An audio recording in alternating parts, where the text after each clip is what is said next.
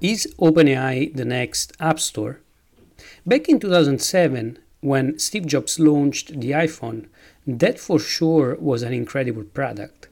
However, what would be the turning point for really Apple to build the next business platform came a year later when Steve Jobs also launched the App Store.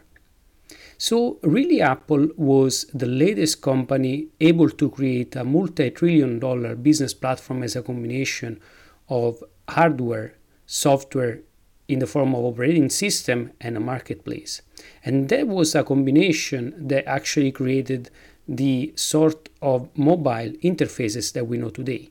So, the iPhone, an incredible piece of hardware, plus the iOS operating system and the app marketplace gave the ability to Apple to create the business platform that was based on mobile interfaces. Now, of course, the first real platform that we saw, we saw a combination of the internet and desktop devices. And then later on, we saw, of course, a combination of mobile and other apps built on top of it. Right now with OpenAI, the interesting thing is that we're looking at a bottom-up development of the whole industry. So the most interesting part about the AI ecosystem is that, of course, it is developing bottom-up, meaning that right now there are a plethora of commercial applications that have been developed on top of OpenAI APIs. Ever since GPT-2 and then GPT-3 was released, we saw the rise already of multi-billion dollars companies built on top of the AI ecosystem. So one thing might be for sure right now is that AI is developing into the next business platform. So now the question is, what is going to be the hardware and operating system that will enable really this whole ecosystem to develop in the first place? Of course, we cannot assume that this business ecosystem is going to be looking like what we saw previously, but we can hint from it how things might get shaped up in the future. The interesting thing is, of course, we can ask the question of what interface will work well with AI. Of course, we can and we will see in the first phase of development of this industry a continuous stream of applications to be developed on top of existing interfaces like desktop, like mobile, like voice, and many other interfaces that we already have. But the interesting thing, I believe, is to understand what hardware interface is going to be well suited for AI. My guess is, since the AI for the first time in decades has made conversational interfaces extremely viable, meaning that today you can really build a chatbot, which OpenAI showed us with the release of ChatGPT. We can really release chatbots that are able to create a whole, complete conversational interface which is extremely dynamic. Now, with that in mind, we can ask, okay, but what is going to be the hardware interface that is going to enable us to experience this AI explosion in full? And of course, again, the AI is going to be changing all the other physical interfaces from desktop to mobile, voice, and whatever. But the thing is, most probably AI is going to be pervading also and actually enabling also new hardware interfaces.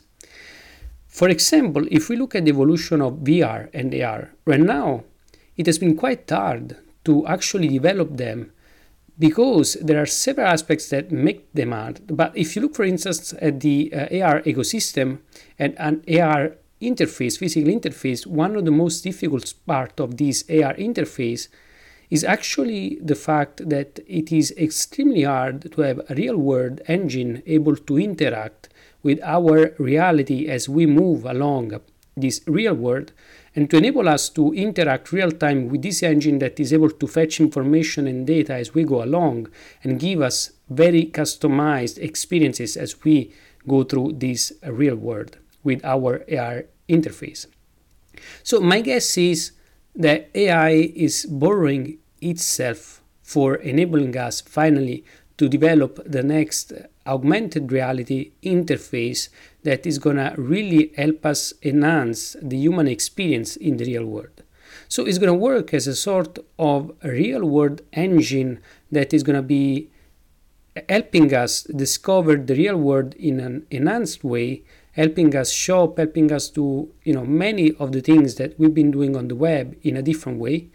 And so my guess is, again, most probably if we're looking at the evolution of the AI industry, we might see the rise of a business platform which might be the combination of an AR interface combined with an operating system developed for augmented reality and an AI ecosystem marketplace made of thousands potentially of applications, or who knows, maybe some few key interfaces, or even a single chatbot interface, which is going to be sort of general purpose engine that is going to be able to help us do anything. So, of course, if we look at the AI industry right now, it's going to be evolving based most probably on 3 layers. We're going to have a foundational layer where we're going to have models like OpenAI or like Stable Diffusion.